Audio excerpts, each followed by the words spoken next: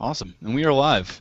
Welcome, hello everyone. Bonjour and bienvenue. This is John F. McDropout, representing the Left Coast Atheists.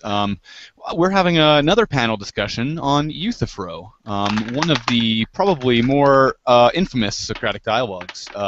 And we are going to discuss today, I believe, some of the possible solutions and ways that people have approached discussing getting around the Euthyphro dilemma. To my immediate left, I believe, is Ozymandias Ramses. He's joined us today. Hello, sir. Hello. Good day. Next to him is a good friend of mine, Gibran Ludwig. Hello, how's it going? Hello, sir. Yeah, sorry about the short intro there. I figured people probably know you by now. And next to him is a good friend of mine, Epicurus A. Greek. How's it going, Eddie? Not too bad. Awesome, buddy. Cool. So I'm glad we all got the time to come together today. It seems like this is kind of going to be a regular thing, and I think we've been kind of discussing if there's a possible umbrella name that we might want to do it under. I'm hesitant to have this discussion on air, but did you guys have any thoughts on that? I know we've been kind of throwing around the title Philosophfriends, which I thought was pretty fun. But I know we've had some more serious entries also. So did you guys have any suggestions? Well, I was thinking that if we go with a name like Philosophers, we all have to wear superhero outfits. Oh, that is smart, actually. Because it sounds like some kind of Saturday morning cartoon thing. I thought maybe bookends or something like that. Ah, that's not bad. His other suggestion that I liked was something from nothing, which I liked. Ozzy suggested as well. Well, it does seem to be the way these panels seem to go. We kind of are creating something out of nothing here in a way. We could call ourselves the ex nihilo covenant or something. Well, yeah. Philosophy ex nihilo. That's actually pretty good. Sophia ex nihilo. Ah. Yeah, Wisdom Ex from nihilo, that's actually pretty good. Well, let's go with that. All right. That's where my vote Sophia is. ex nihilo. All right, cool. Well, I think that'll work for now, anyways. Cool. So I'll play around with that. Sophia Nilo sounds like a really good one. Kind of caught all of our attention, I think. So. Cool. All right. Well, let's get into it then. Now, did you guys want to start with a brief summary of the Euthyphro dilemma, or do we want to kind of just drop into? I know Eddie proposed to us 3 separate solutions that to the dilemma that he thought may be alternatives or ways of looking at it, anyways. Well, we should summarize what the dilemma is, just in case someone's tuning in and hasn't seen the first 2. They should know what the Euthyphro dilemma is. Sure. Does anyone want to volunteer? Yeah, I'll do it. Awesome. All right. The Euthyphro dilemma gives the theist an option with 2 options, neither of which are that savory. On the first hand, the theist could say, well, God purely dictates the good. That's the first horn in this case. So whatever God commands is good. Now, under this, the theist would have to say, in the cases of murder, just the worst kind of situations imaginable, if God gave that the okay and the command, you would have to do it. That would immediately become the new good. Now, the second horn says, but God recognizes the good. For this, you have 2 problems. On the one hand, if you take this horn, you'd have to say, God has no relationship to morality. Now, if this doesn't sound bad enough, the theist also has to recognize there is something in the universe that even God obeys. So God isn't sovereign over something. Now, the theist has to respond by taking either one of these horns, breaking the dilemma with the third horn. He or she has a various amount of options. Well, not various. I came up with 3 options. There could be more out there, but these are the 3 we're just discussing. If I could just add a little something to that, just so that people sort of have some way of capturing what the 2 horns of the dilemma are. We're of course talking about what makes something good, and so the first horn of the dilemma that Eddie described says that the goodness is contingent upon God's will or God's nature, or God's commands. So that which is good because God wills it or orders it or reflects his nature or loves it or something like that. And that's sometimes called divine voluntarism. So if we have to give it a name, the idea is that the goodness issues from God somehow, and it's tied to God and His will. Typically, it's understood as part of God's will, but it doesn't have to be construed that way. But just to give it a name, divine voluntarism is the name that's usually given to that in philosophical circles. And the other horn of the dilemma is the one that says that God wills what is good because it is good, as Eddie said, and that's sometimes understood as goodness being an independent moral standard. That is, goodness is independent of God Himself. So God can report the good to us. He can tell us about what the good is, and He does what is good because it is good, but it's not contingent upon His nature. And add a little bit more even to that. The stronger form of the dilemma is just beyond morality, even defining God. This is where I think the dilemma really takes off. If we define God in terms of the good without providing a God-independent definition of the good, then we don't know. We don't really know what God is. If God is just good, without an extra means of goodness, that I think is even more of a problem. Christianity offers that, or religious traditions offer that in terms of God's commands. We can say, oh, well, God said these things are good, and therefore these things define what God is. But without that, if we're just describing God without that exterior thing, we either we need to come up with an exterior definition of good for our definition of God to be meaningful. Yeah, I wonder if I can explain why that won't suffice, why that's inadequate. Because people might think, well, what's the problem? The problem is if you define God in terms of goodness, or define good in terms of God, you run into the problem of a tautology. We're asking, the question here is, what is good? What makes something good? What is a good-making property? What makes something good? And if you say, well, something is good because it's part of God's nature, or God wills it, or something like that.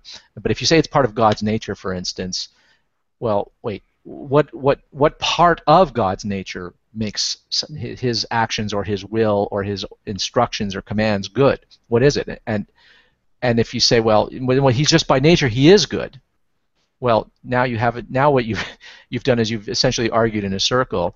You have not explained goodness at all. You were trying to explain it in terms of some property or quality about God, but then when you get pressed on, well, what about God's nature is good, and you just say, well, God's nature just is good. Well, yeah, but I'm trying to understand what good is and what goodness is, and the promise of cashing it out in terms of something about God's nature only is going to work if I can understand something about God's nature that answers the question, what is good, not merely appealing to the concept of goodness itself. The concept of goodness itself is what needs explication.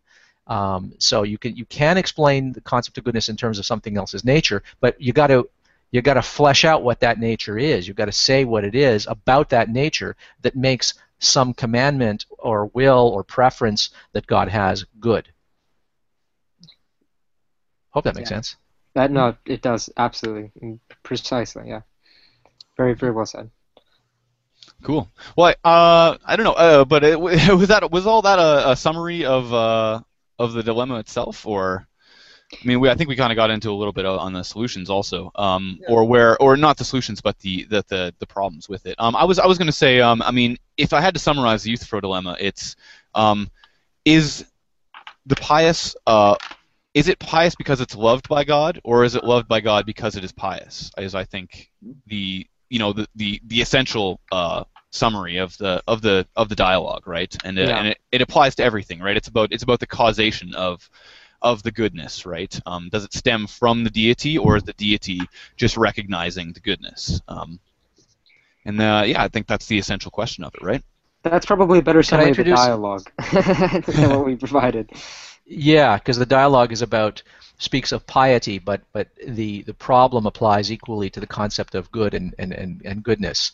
If I could just say one thing, John, you were talking about the causality, which way the explanation goes. That in philosophical circles, that's sometimes referred to as the direction of explanation. Which way does the explanation run? Does it go from the nature of God to goodness, or goodness explains the nature of God? Which way do we go? So it's expressed as direction of explanation.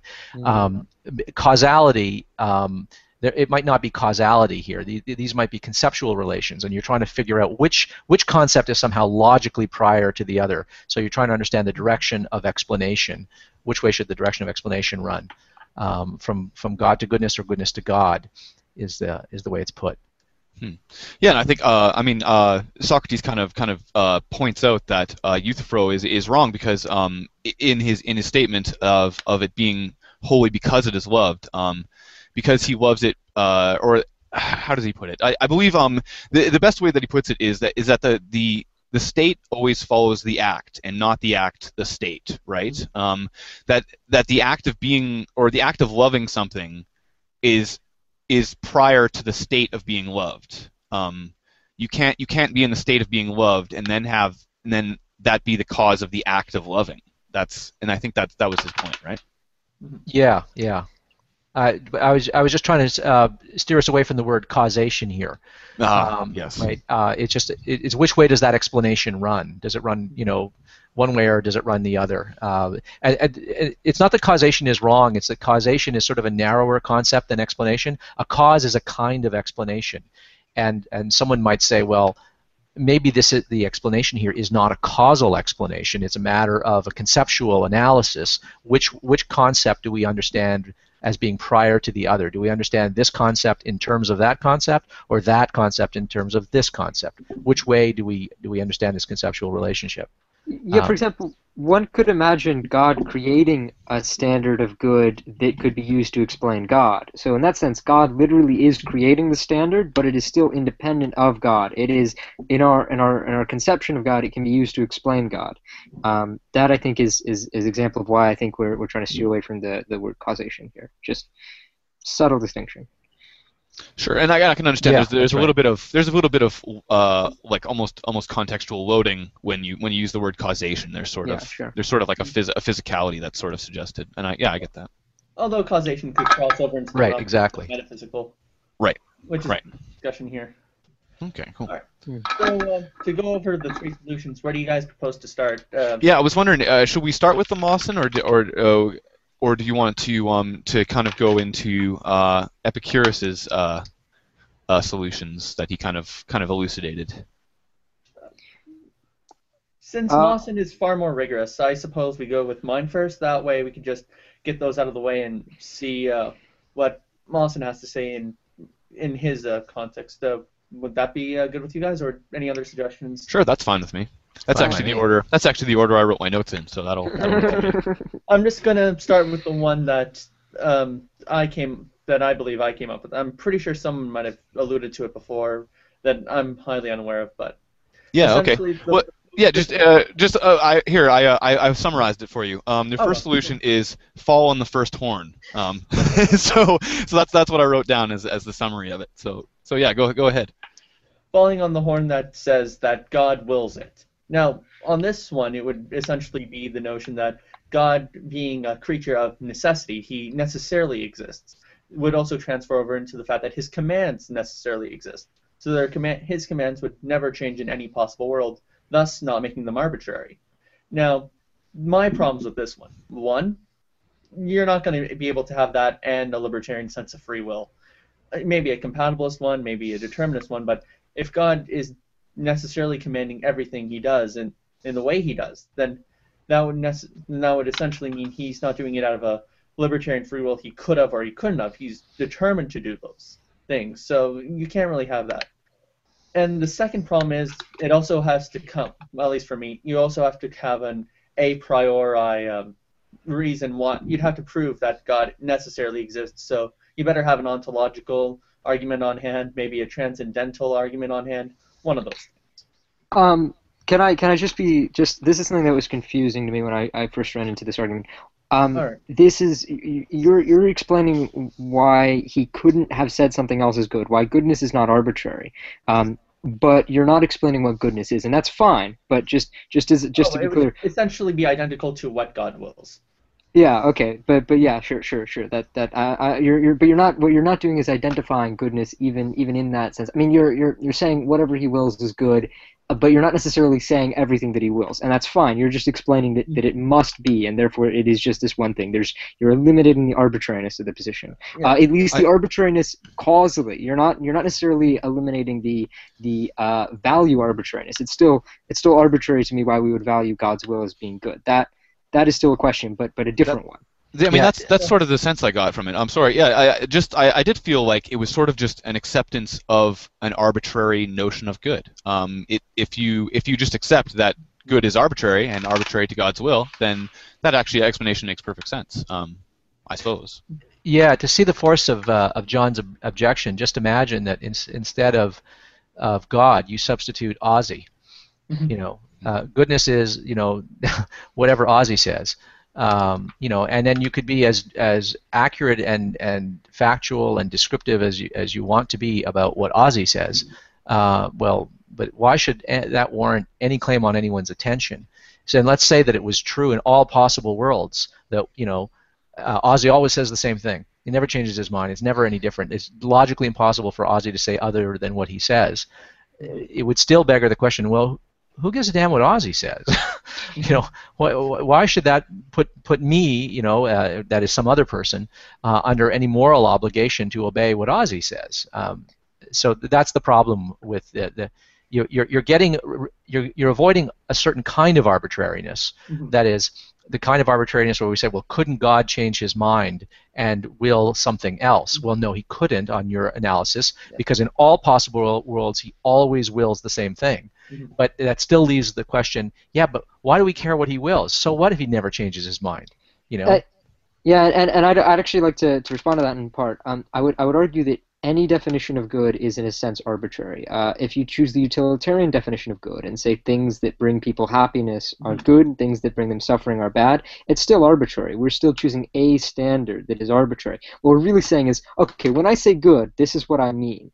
And I don't have to justify it beyond that. In the same way that if one were to select God's will as their standard of good, and they knew what God's will was, they wouldn't have to justify that, because they're saying, no. The term is defined as this within the context of my worldview. When I say something is good, this is precisely what I mean. So it is arbitrary, but I would argue that any conception of good in that sense would be arbitrary. I think this would be where God's other properties might also kick in. For example, exactly, yeah. Ozzy, you're not an immortal, right? Well, I don't know. Maybe it might turn out I am. Okay, let's just. So far, let's just go with the radical notion that Ozzy's a mortal human being. I think he's eternal, actually. Well, this argument. No. I know. I'm just joking. Yeah, go on. Essentially, you'd have to. God would also, out of the property of timelessness, would also say, well, seeing as God always existed, then we'd have to have a definition that always existed. It wouldn't just come in and out of being in the same way that Ozzy himself might, because his will is contingent on the fact that he himself is around, born. Someone in 2,000 years ago wouldn't think, well, it's basically whatever Ozzy says, because, well, Ozzy wouldn't be around for it to be objective. God, on the other hand, spanning from endlessness to endlessness, would always be that matter of fact. So I think the person could get around by usually substantiating to all these other properties. Now, why ought you do something? Well, at the same time, God could command your oughts. Now you might say, well, now you might disagree with it, but at the same time, it wouldn't be contingent on this other agent. It would just be contingent on this main timeless agent. So I think the apologists could argue on these grounds. There's a problem with that, though, and that is that we're rooting our description of God's will in terms of a book that is not itself something that has always existed, at least in the hands of humans. We're learning about God's will through the Bible, but the Bible hasn't always existed. Or if we accept the Christian worldview, it has existed, but not necessarily in the sense that we've always had access to it. And that kind of undermines that argument. Someone couldn't point to the objective good before then. They didn't know what it was. That's true. On the other I could argue. Sorry. You could also argue the fact that God reveals himself through nature in the same way the Socratics would have. well, not the Socratics, in the same way that someone who might, in the same way a deist might just say, there's this God who eternally created everything, and because we, as humans, can reason, we can understand his will. Well, something along these lines. Well, okay, we could also argue that because Ozzy's existence is non-contingent, that we could learn about him through learning about reality. He is a necessary feature of our reality, and as such, simply by learning about reality, simply by learning about the laws of physics, we could learn to predict his behavior, and therefore from that learn about what the good is. Yeah, So, here's the thing, though. In order to call something necessary, we'd have to make a good, solid argument that there is never a possible world wherein such a being could not have existed. For example, if I could come up with a possible world wherein Ozzy or I or you didn't exist, then it follows that that possible world would not have existed. On the other hand, and this is where an ontological argument might come into place, by presupposing God through pure prior knowledge, you'd also have it that there is no possible world wherein he doesn't exist. well, I would argue oh, sorry, Ozzy. If you want to, sorry, go on. Well, I just want to. There's what I think might be a conceptual confusion here, where we're sort of leaving the Euthyphro dilemma in one respect. Gibran, you raised the argument, the objection. Well, the knowledge of God, for instance, comes to us from the Bible, but the Bible hasn't always existed, or at least it hasn't always been available to us. So this presents a problem, but that would be a problem of moral epistemology, how you find out, right? No, and what I agree. we're concerned with is what makes something good, not how you would know. So, and this is really important for these discussions because this discussion of the Euthyphro dilemma has nothing, and I mean nothing, to do with how you know what you ought to do, what is good, or anything like that. We're not even considering that. We're considering what makes something good. How could something constitute goodness? What makes something good? What is a good-making property? So that's what we want to understand. And the reason I'm emphasizing this is that so many times when people discuss this subject, an objection that they will bring up is, well, how would you know what God thinks and what God wills? Well, we're not discussing that. That is a fine question, but it is a separate question. And what we're trying to answer now is a prior question. Can it be the case that what goodness consists of is God's commands, or what God wills, or God's preferences, or whatever along those lines, or a reflection of God's nature? So we want to understand what is a good-making property, what makes something good, not how we know something is good. That is an important question, but it is a separate question, and it is not a question that we can even begin to answer until we have at least sorted out what we mean by good, and that's what we're trying to get at here. I absolutely understand that. I'm sorry. I brought that up in response to the point that we could not have known what was good from you until you existed. We were getting off track. I do apologize. No, don't apologize. No, you weren't going down a rabbit trail. But anybody listening to this is not going to necessarily see. I know you see the distinction, but other people aren't necessarily going to see the distinction or remember that we raised this distinction in the last video. There was one other point I wanted to make, if I could. Oh, absolutely. Go on. It was just this was in connection with what Eddie said about necessity. The objection is, look, the Ozzy example. I'm sorry, I shouldn't have used myself, but fair enough. But the goodness is what Ozzy wills is not a good counter. Eddie argues, because, well, Ozzy is not a necessary being. He's not, he's not timeless. He's not eternal. There's no necessity in what his preferences are. That's perfectly true. So let's say, okay, well, God presumably, let's say just by definition, let us simply stipulate that God is eternal and a necessary being. He is logically necessary. Let's grant that. The problem here is not the necessity of God. It has to be that his commands are morally necessary. It's the moral. It's metaphysical necessity is not moral necessity. The fact that God is, let's say, metaphysically necessary, that it is metaphysically and logically impossible for God to not exist. Let's grant that. It doesn't follow from that his commands have to be obeyed. And so Eddie said, well, then maybe there's a command that says that God commands that you have to obey him. But wait a minute. If I am beholden to God's commands only because he has issued the command, thou shalt obey me, thou shalt obey thy Lord thy God. Let's say that God issues that command. Why should I obey that command? Well, then you need a meta command. Thou shalt obey the Lord thy God when he says obey, and so you end up in a logical regress, an infinite logical regress here. It's not a causal regress that potentially could go on forever. This is a logical regress. The same question is beggared over and over again. Why should I obey that? So if someone says, and by the way, this isn't an issue only for when you're talking about God. If anyone says this is the authority on which you should act, you can always ask the question, well, wait a minute, who says I have to obey that authority?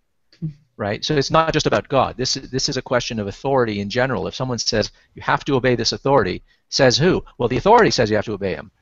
Well, why do I have to obey him? Because he says he's the authority. Is there some other authority? Yeah, he issued another order. Yeah, but on whose authority do I have to follow that as an authority? Says who? In other words, you can literally always counter with, well, says who? What is the reason why I have to obey the command that says you have to obey all the other commands? So you need a moral argument, presumably, for why you have to. I also want to make one small note. It was about the concept of a necessary being. I would argue that description of a necessary being, I mean, maybe that's what we're going with, a logically necessary being, that it has to exist in every possible world. But I don't think that is a useful definition of the term. Even if we're talking about logically self-consistent possible worlds, what is to stop a world that does not need to be logically self-consistent from not containing your God, or not containing your God and containing your God, or any other contradiction? I mean, sure, let's grant that we're just talking about logically self-consistent realities. Even then, does it? I don't think that you're I mean, maybe I'm just new to philosophy in the sense that I don't understand that the term is used this way. But when I said logically necessary in our reality, I meant if you take any previous instance in our reality, it would have to lead to Ozzy. That's what I meant. That you could never have gotten not Ozzy from any previous state in the universe. That's what I'm talking about. I may have misused the term. I may not understand the term well, but that is what I meant. So I do apologize. That's what I was referring to. In our universe, he was always logically necessary. But sorry, that is getting off track again. Sure. Yeah, Eddie. When you brought up this argument, you said I kind of wrote it shorthand, so I may have gotten this quote wrong. You said that all possible realities without God are incomprehensible. And God exists in all possible comprehensible worlds. Therefore, if the commands of God exist in all comprehensible worlds, they will not be arbitrary, because there is no possible world where God could will otherwise. And that was where I lost your argument there.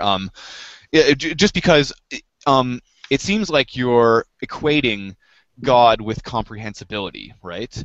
And so just as long as the world is incomprehensible, there is no God in it. Is that the idea? Or is comprehensibility the limits of God's ability, and he just can't work outside of comprehensibility? Well, usually in terms of what is considered a quote-unquote possible world, usually there are possible worlds where there are, for example, logical contradictions where something, for example, where A equals A, but at the same time it is not itself.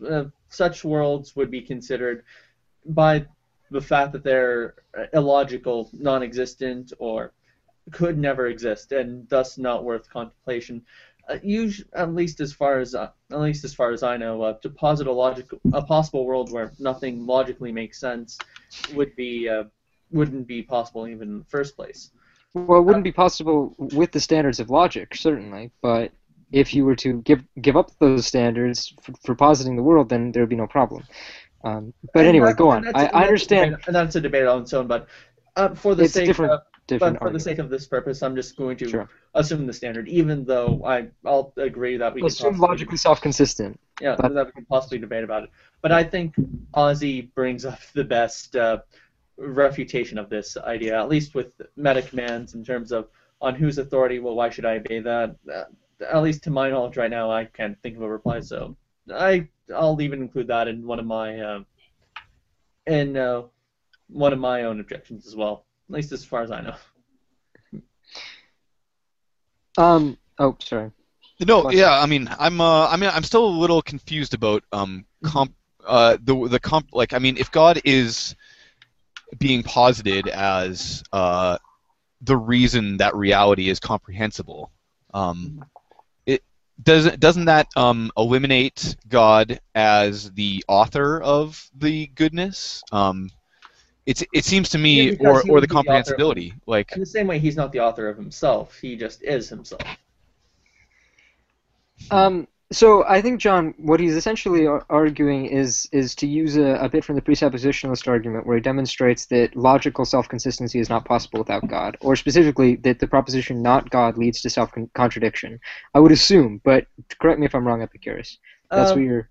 Usually in terms of positing God a priori and necessary, then yes, it would be like saying of a possible world where there is no such thing as two.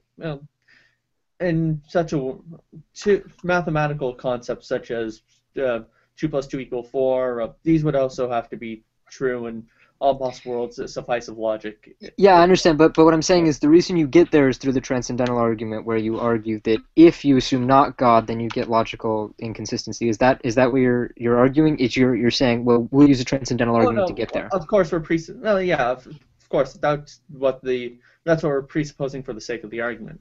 Yeah. We're assuming that there's a transcendental argument there. Yeah, a transcendental or ontological. It has to be made. You'd have to posit God's existence without referencing the world itself, but rather... I don't think an ontological argument would work, though. I think that only the transcendental argument would do what you're asking for, because you're asking specifically for the kind of God that you cannot have comprehensibility without. I don't think the ontological one necessitates that in its definition, though. I think something along the lines of an ontological argument positing possible world semantics would, such as Plantinga's, because that would also substantiate that God is would come out of logical necessity as well as mathematical equations. 2 + 2 = 4 would be true in lieu of any possible world that one would come up with.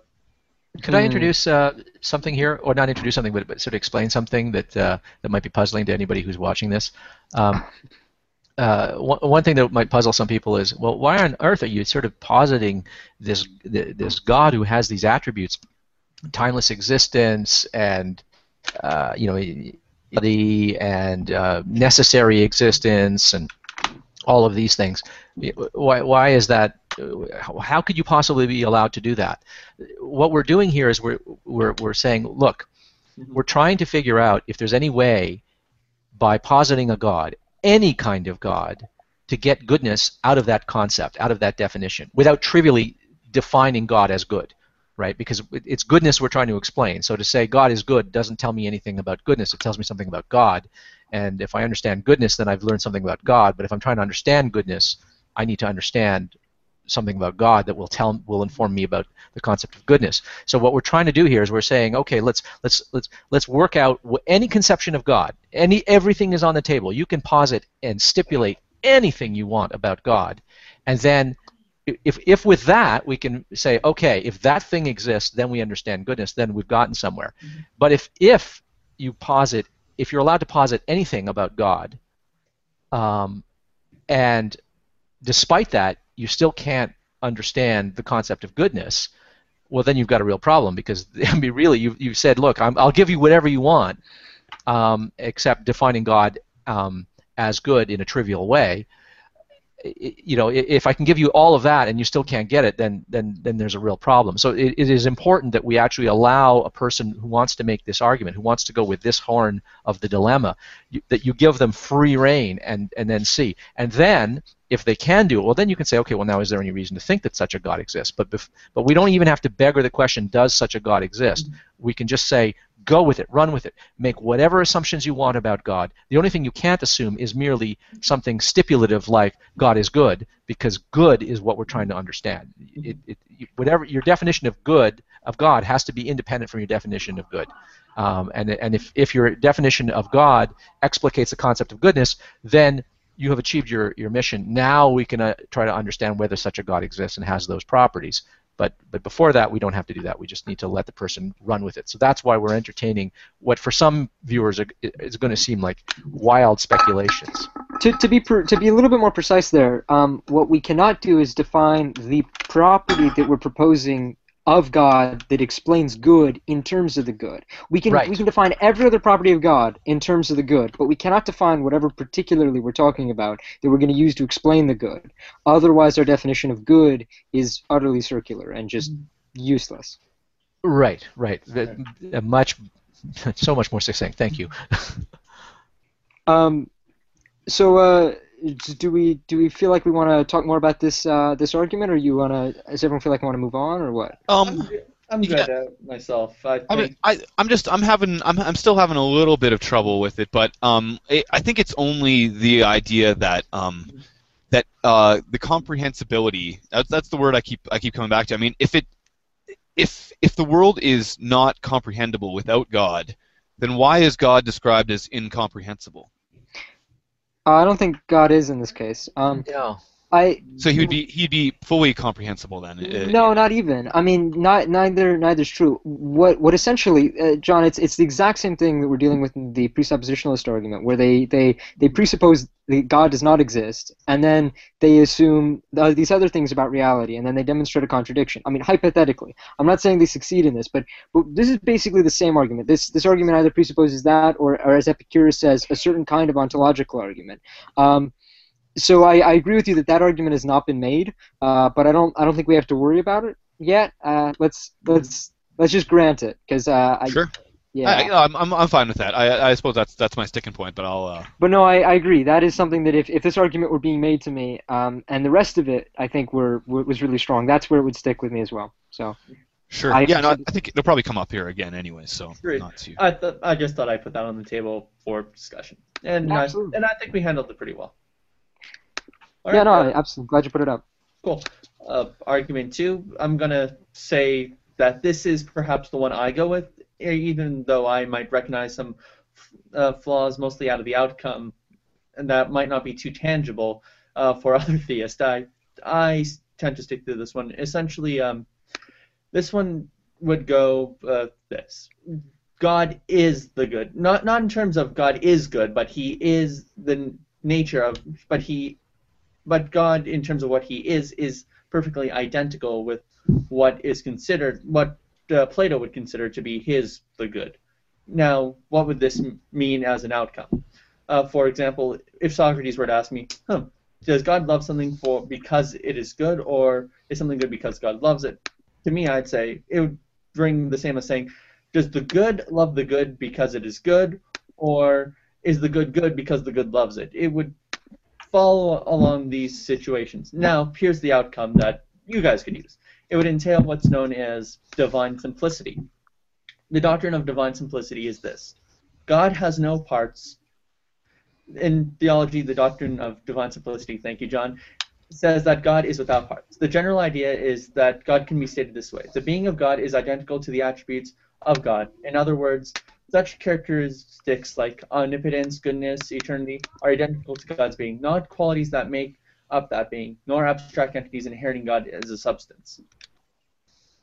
That's essentially what the doctrine entails, because we'd be merely speculating on the aspects as opposed to specific properties. So it's really hard to defend on a metaphysical level. Even Alvin Plantinga, who's a metaphysician extraordinaire and recognized as such among both theists and atheists, he rejected this idea as being incomprehensible. I personally affirm it because I'm fairly comfortable with what's known as apophatic theology. Or negative theology. Negative theology, yeah. Yeah, essentially describing God by what he is not, as opposed to what he is. It's not something that's too palatable in Western circles, but for me, it gets the job done. What are your opinions on this? My view, well, I have a problem with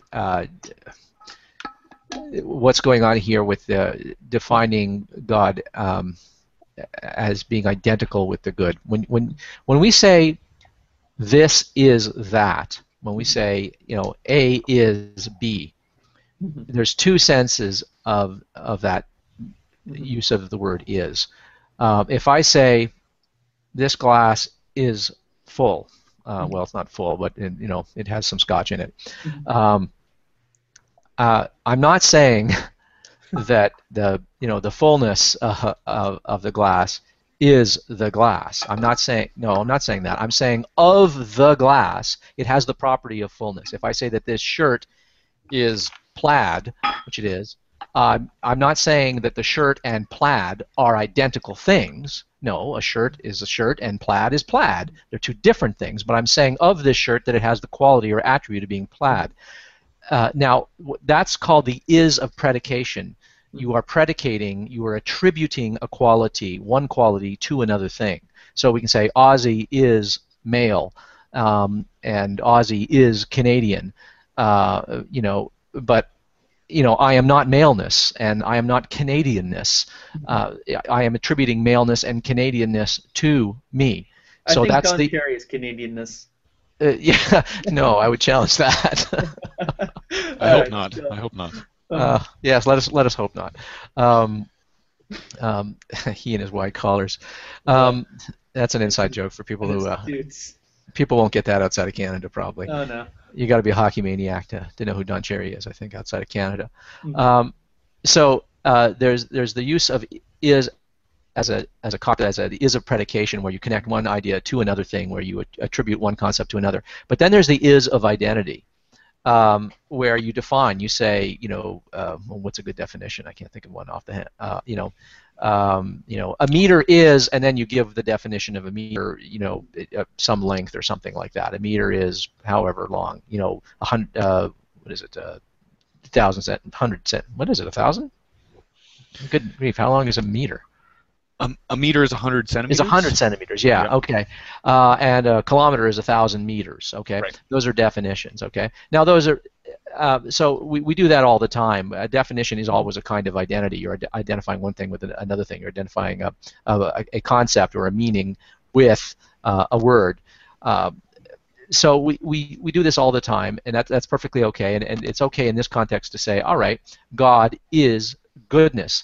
Well, so that's got to be the is of identity, right? You are identifying. You're saying the two things are the same thing. But what that means is that anything that is a property of identity is a property of God, and everything that is a property of God is anything that is a property of goodness is a property of God, and everything that is a property of God is a property of goodness.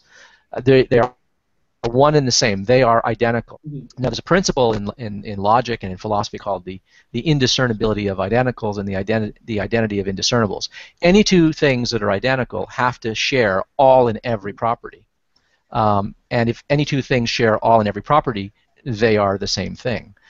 So if you're going to use identity, this is sort of, when you say two things are identical, you're saying A is A. You're saying both these things are the same thing. We just name them two different things. So God and goodness are just two names for the same thing. But what that means is that goodness has certain properties. Goodness is the creator of the universe. Goodness created the universe. Oh, wait, not God. Goodness is triune, right? The triune God of Christianity. Goodness. What's another attribute? Is omnipresent. Really, goodness is omnipresent. Goodness is eternal. Goodness has a mind. Goodness has a will. Well, that's just not the meaning of goodness, right? That might be the source and cause of goodness, but that's not the meaning of goodness. When I say, "Wow, I love that. That was a good deed," I'm not saying that act was God. That's not what I'm saying. So I think that the identity here is going to fail because God clearly has properties that goodness does not have, and so they cannot be identical. Does that make sense? Exactly, and this is why the theist has to take on divine simplicity if she or he wants to make sense of that argument. But I'm not even sure it solves the problem then. You would basically be saying that the problem with this is that to say that I did something good would then be somewhat meaningless, because it would be to say I did something that was God. God's actions. It totally goes against our conception of good, our vague, ill-defined conception of good, but our conception nonetheless. That is to say, every action that is good is God's action. So if I do something good, really God is just doing something good.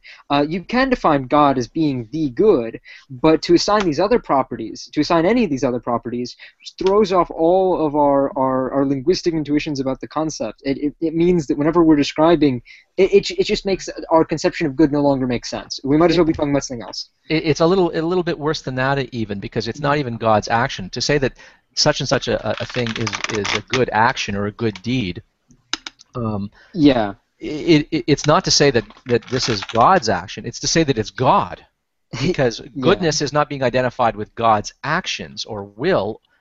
It's being identified with God Himself or God's nature. I meant that in the non-identity. I meant that in the non-identity kind of is sense, which is to say, goodness is a property of this action. Which is I see. It is. I think we might be. I think there might be a bit of confusion because we're not thinking about it platonically. In terms of how the Platonists would have thought of it, they would have thought, okay, there is in the same way that I have a Kindle right here. The Platonists would subscribe. Well, there must be a format that represents the pureness of what it means to be a Kindle, and the properties that, and the form of the Kindle itself draws from that great Platonic form. So so these forms exist out there in this Platonic heaven. So in that same way, when we say an action is good, it would be, I think it would be just like you were describing with the glass. It wouldn't be, the glass wouldn't be fullness, but rather. It participates in fullness, yes. Yeah, Sure, but I mean, it draws property in terms of that respect. But no Platonist would argue that the good, the form of the good, is also an omnipotent being. This is the problem: is that we're trying to have it both ways. We're both having Platonism and Christianity.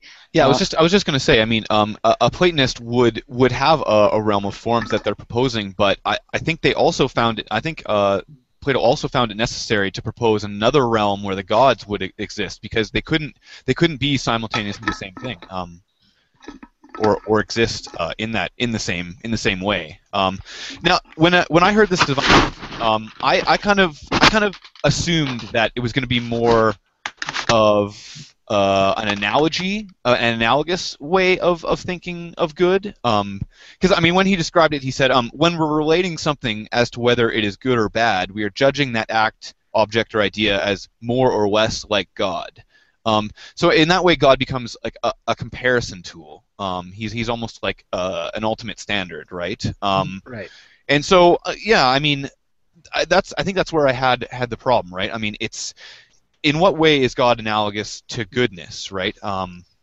Since he's not a property of the thing we're talking about, but he's a subjective label that's applied after the occurrence, right? I mean, our observation is what allows us to make the judgment as to whether something is good or bad, right? He would be more or less an objective label in this situation. The essence of a thing would have some kind of reality to it in the more classical thought. For example, the notion of essence would essentially translate what it means to be the thing. In this scenario, God is, as Paul Tillich would say, the ground of all being, or being in definition. God is the essence of what it means to be. He isn't a being like in a chain where you have rocks, then worms, then you have animals, then humans, then you have God like at the very top above angels at the chain. God doesn't exist within that line, but he exists as the definition of being. He is what it means to be. He is what it means to be the being or thing. In that kind of sense, God is the standard. In terms of, if I say, well, Edward is being good, well, essentially would mean Edward, would be getting in tune to that definition or that essence that exists out there in the Platonic heaven, as opposed to me having a property of the good. It might help. I mean, my property of the good drawing upon that definition. it might help if we explain a little bit about what this idea of Platonic forms, because some people are not going to know what that means. Fair enough. Sure, Ozzy. Before you do, Sure. one of our viewers, Andrew Clark, has noted that a meter is the distance traveled by light in a vacuum in 1/300 millionth of a second. Nice. So that is the actual definition of a meter. That is the new definition of meter. I can remember when a meter was defined as a scratch in a platinum iridium bar that was sitting somewhere in a museum or something in France, in Paris. In the Système International, like official Bureau of Units or something like that. Yeah. Yeah. I'm kind of surprised that they changed it. But anyway, yeah. Well, it was conceived as a measure, like they measure the circumference of the Earth, and then they said it's like 100 millionth or something like that of the circumference. That's going to be a meter. They wanted to connect the meter. So originally it was defined in terms of some function of some part of a measure around the Earth, and then they needed an object that they could refer to, so they use that scratch. And then for a while it was like a frequency of a crystal vibrating, and now it's something about the distance of the speed of light in the vacuum. Yeah. The problem is, it turns out that pretty much everything that we've defined it as is changing. The Earth is changing in size very subtly. The iridium bar changes in size. Light, maybe not. We'll see. Well, actually, this ties in very nicely with the point I was going to make about forms. And thank you, Andrew Clark, for contributing that definition. Okay, Platonic forms. There's this problem in philosophy that goes way back, to Socrates and Plato. In a dialogue called Parmenides, this comes out. We see objects in the world that we call them particulars. There's a particular chair. There's another particular chair. There's the chair I'm sitting in. There's the chair that Eddie is sitting in. There's the chair that Ron is sitting in. There's the chair in somebody's office. These are all chairs. But if you look at them, no two chairs are exactly identical, not exactly identical, and even two chairs that are made to look as identical as possible are going to differ in some, respects. But try to define what a chair is. Oh, a chair is something that has a seat and a backrest and 4 legs. Okay. Well, what about a bar stool? Oh, well, it doesn't have a backrest and doesn't have legs. Is that still a chair? Yeah, I guess it's still a chair. No, it's a stool. Okay, so forget that one. Okay. Well, what about a wheelchair? It doesn't have any legs. Is that a chair? Well, no, that's a special kind of chair. Okay, well, let's get rid of that one. Okay. Well, what about your office chair?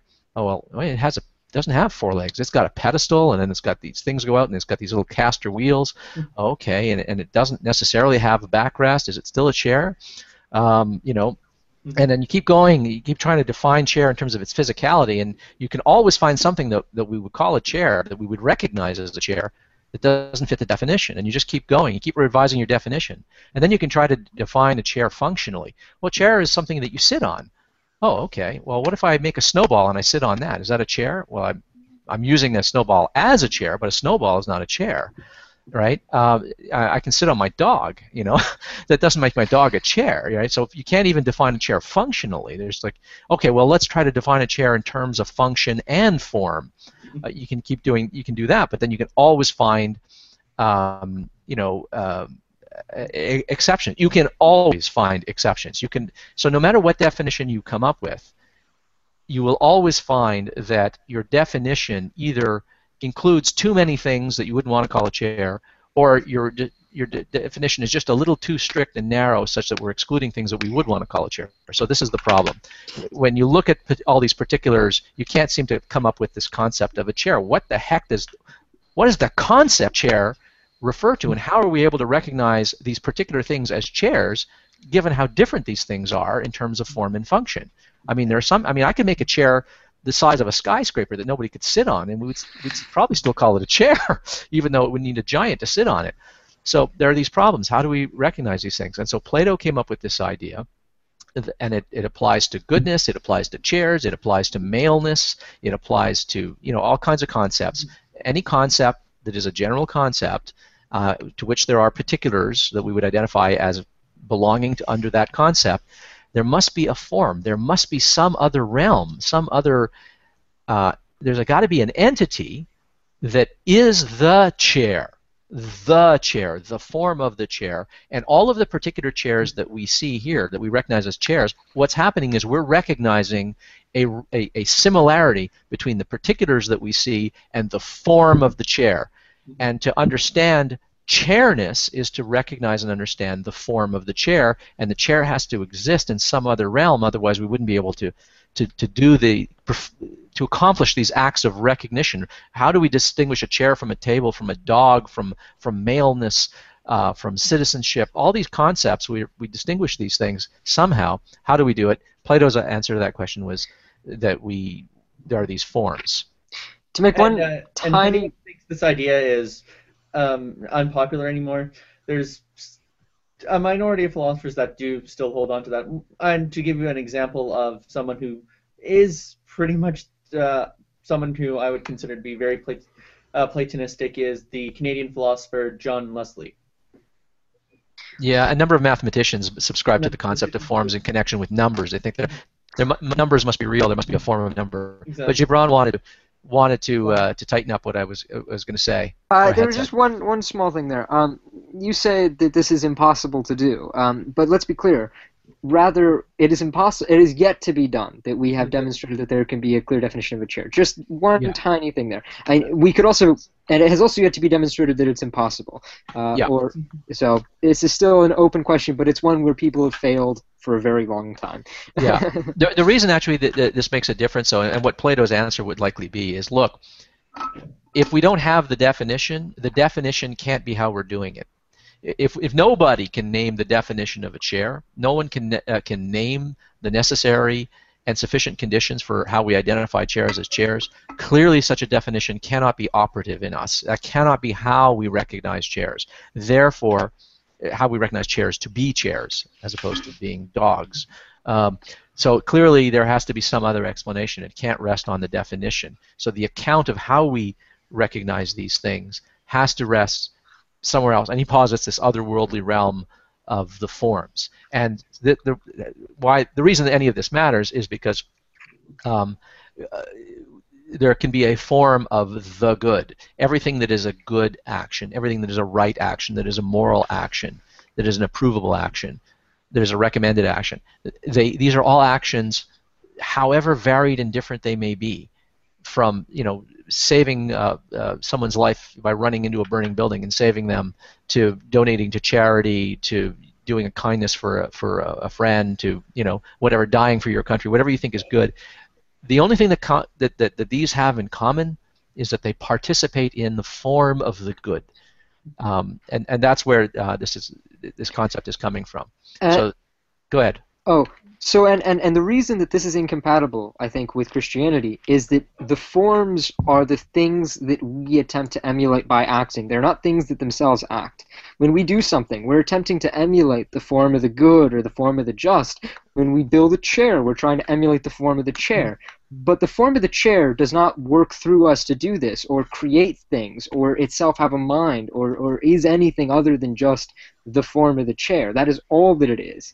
And that's why I think we're rejecting this, is that the problem is, if you both define something in terms of the form of something, and then you say, well, the form also does these other things, it is no longer a form. It is something else.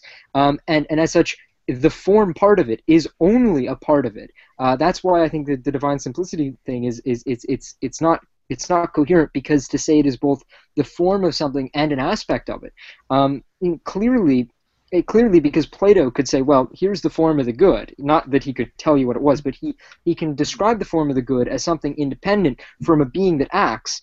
A being that acts, even if it is also the form of the good is only an aspect of that being, because acting is not a necessary part of the form. And so we could say that God contains these forms, but then we would have to point to what part of God is this form. We cannot just say God is this form and then be done with it. At least I would argue that's the case. May I raise one other small objection? Oh, sure. How small it is depends on. It's small to me, but it might not be so small to a theist, for instance. To say that God is goodness, identical with goodness, means that goodness is not a property of God. I can perform an action that is good, and so goodness can be a property of that action. Pardon me, but goodness can no longer be a property of God if God is goodness itself, and goodness is God itself. If they're identical, well, that means is literally you cannot say of God that He is good. You can only say of God that God is goodness, but it would be wrong to say God is good. It would be literally false to say God is good. Yeah, actually, God is God in that case. Because you'd be saying God is God when you say God is goodness. You could say it, but it's tautologous. It's just tautologous, yeah. So I mean, in other words, it would be as right to say of God that he's good. Oh, why should you worship God? Oh, well, because He's so good. No, that's what you couldn't say. That's precisely what you could not say. You could only say, you should worship God because God is God. Oh, okay, that's fine. But if you wanted to say God is good, really what you would be saying, literally, is God is God. But what does it mean to say that God is God? It's like saying this glass is this glass. It's to say nothing. It's to tell me nothing about it, right? Sure. So when a person says God is good, under this conception of goodness, defining goodness in terms of God and vice versa, to say that God is good is to literally utter nonsense. It is not even to say nothing. It is to say, it is not even to mean anything. And that would be a problem. It wouldn't be a problem for me, but I mean, for a theist who is inclined and would like to praise God by saying that He is good, this concept is going to present some problems. But I mean, you might have an answer to that, actually. Sure. Andrew Clark has a kind of topical question here. I just thought I might bring it in just to maybe spice it up here. He asks, is good meaningful in itself, as I could be a good psychopath? Is that a positive quality or merely a value judgment of how it coheres to an ideal or concept? Is good just close to closest match? He probably just means, is it just the closest match to what we think of as good? And I kind of wanted to bring that up. In this, I mean, good question. Yeah. Yeah, I mean, you describe it as when we're relating something as good or bad. That's when we're actually judging whether it's more or less like God. And to me, I mean, that's a very subjective operative definition of good, right? I mean, where you're gonna imprint your own decision of whether that's good or bad, and then say that is the attribute of God. And it's not necessarily wrong, but you may only be describing a single attribute of that God that is good. You may not be describing the goodness or the totality of that goodness being in that God. Am I coming through clearly there, or? Yeah. There's that comment actually reminds me of a funny G.K. Chesterton quote where he says, "It's the word good is very we equivocated a lot. If I know of a man who shot his grandmother at 500 yards, I should say he's a good shot. I shouldn't say he's a good person." Yeah, that's the distinction between the moral use of good and other uses of good. The word good has a lot of uses. So when I say good shot, I'm not speaking of morality at all. I'm merely talking about how closely you match some ideal with respect to marksmanship there, but I'm not talking about morality at all. I'm not necessarily recommending the action, for instance. Okay, so when we say you're a good shot, what we're saying is you're close to the ideal of what it is to shoot something, which is to shoot something accurately and precisely. When we're talking about good in this sense, we're saying how close you are to the ideal of goodness. So Right. We're using it in two different senses, but one might say you're doing a good job at being good. That was a good thing, which is to say you were close to the good. That's kind of what we're talking about. We're not talking about being good. We're talking about the good. We're talking about what goodness means, rather than that other version of good, which is to say the closest to an ideal. We're actually talking about one of those ideals. Yeah, we're talking about a certain kind of ideal, the moral ideal. So really, whenever we talk about good and goodness here, we should, I mean, if we were explicit, we would be always qualifying it with the word moral goodness, morally good, and things like that. So, but that's a really excellent question because And that usually tends to be the problems with words in general. Like, well, I could say I love this hamburger, and I could say I love my wife, but at the same time, I think there should be a clear distinction there. I hope you love them very differently. Yeah, exactly. This is and the thing is that they had 4 words for love. I'm pretty sure we got quite a few as well, actually. But it depends on how you count it. So sorry, where were we? Well, I had asked actually. John introduced this question from Andrew Clark. Thank you again for that question, Andrew, or that observation. But I was asking Epicurus if he happened to have a response to my point about if you say of God that he is good or is goodness, then you cannot merely predicate goodness of him as a property. And is that a proper? Is that a problem for? I would say there's a bit of a response there. It is true to say of something that it has the property of being itself, and so to say God is good is to say nothing meaningful, Sure. but it is not inappropriate. You could say that. Yeah. You could say God is good, but you would not be conveying any information. Right, it's a truism. Mhm. Yeah. It's No, not an informative. In other words, you would literally not be informing anyone of anything when you said God is good. Other than that you've defined God as being good. Exactly. Right. Usually, Aquinas would probably posit some kind of notion of analogy where you just use things analogously to God as opposed to property. For example, if I was to say that Ozzy was as smart as a fox, if I was speaking literally, that would just be insulting. But if I'm meaning it in an analogous way, of course I mean something far different than what it means to say that he has the precise intelligence of a fox. I bet some pretty clever foxes. I've always maintained I'm smarter than the average bear, but only the average bear.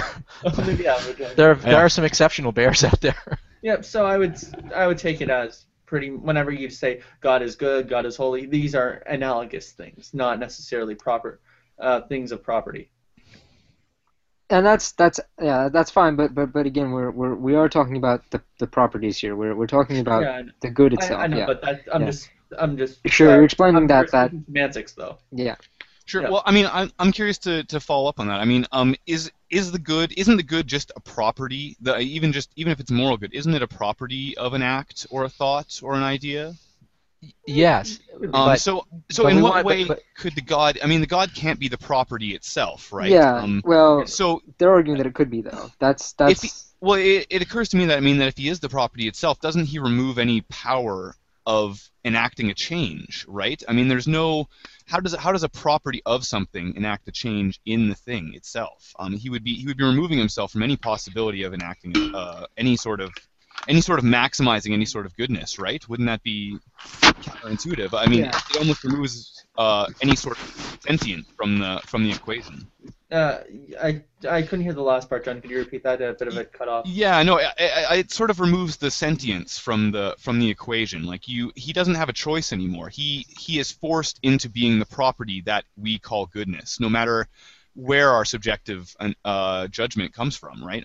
It seems like if I decide that's good, morally good, then that is to me the property of God. But it doesn't. There's no way for me to verify that, is what I'm saying. There's no way for him to maximize the goodness after the fact or even before.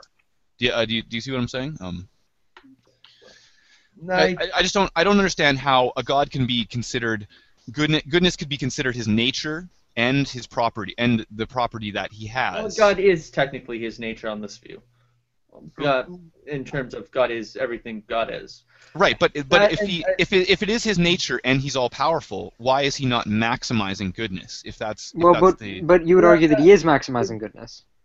In terms of this relates more to how does he interact with the world, or how does he interact with the world, and how does the world relate to God? These are good questions, and I'm not trying to just blow them off, but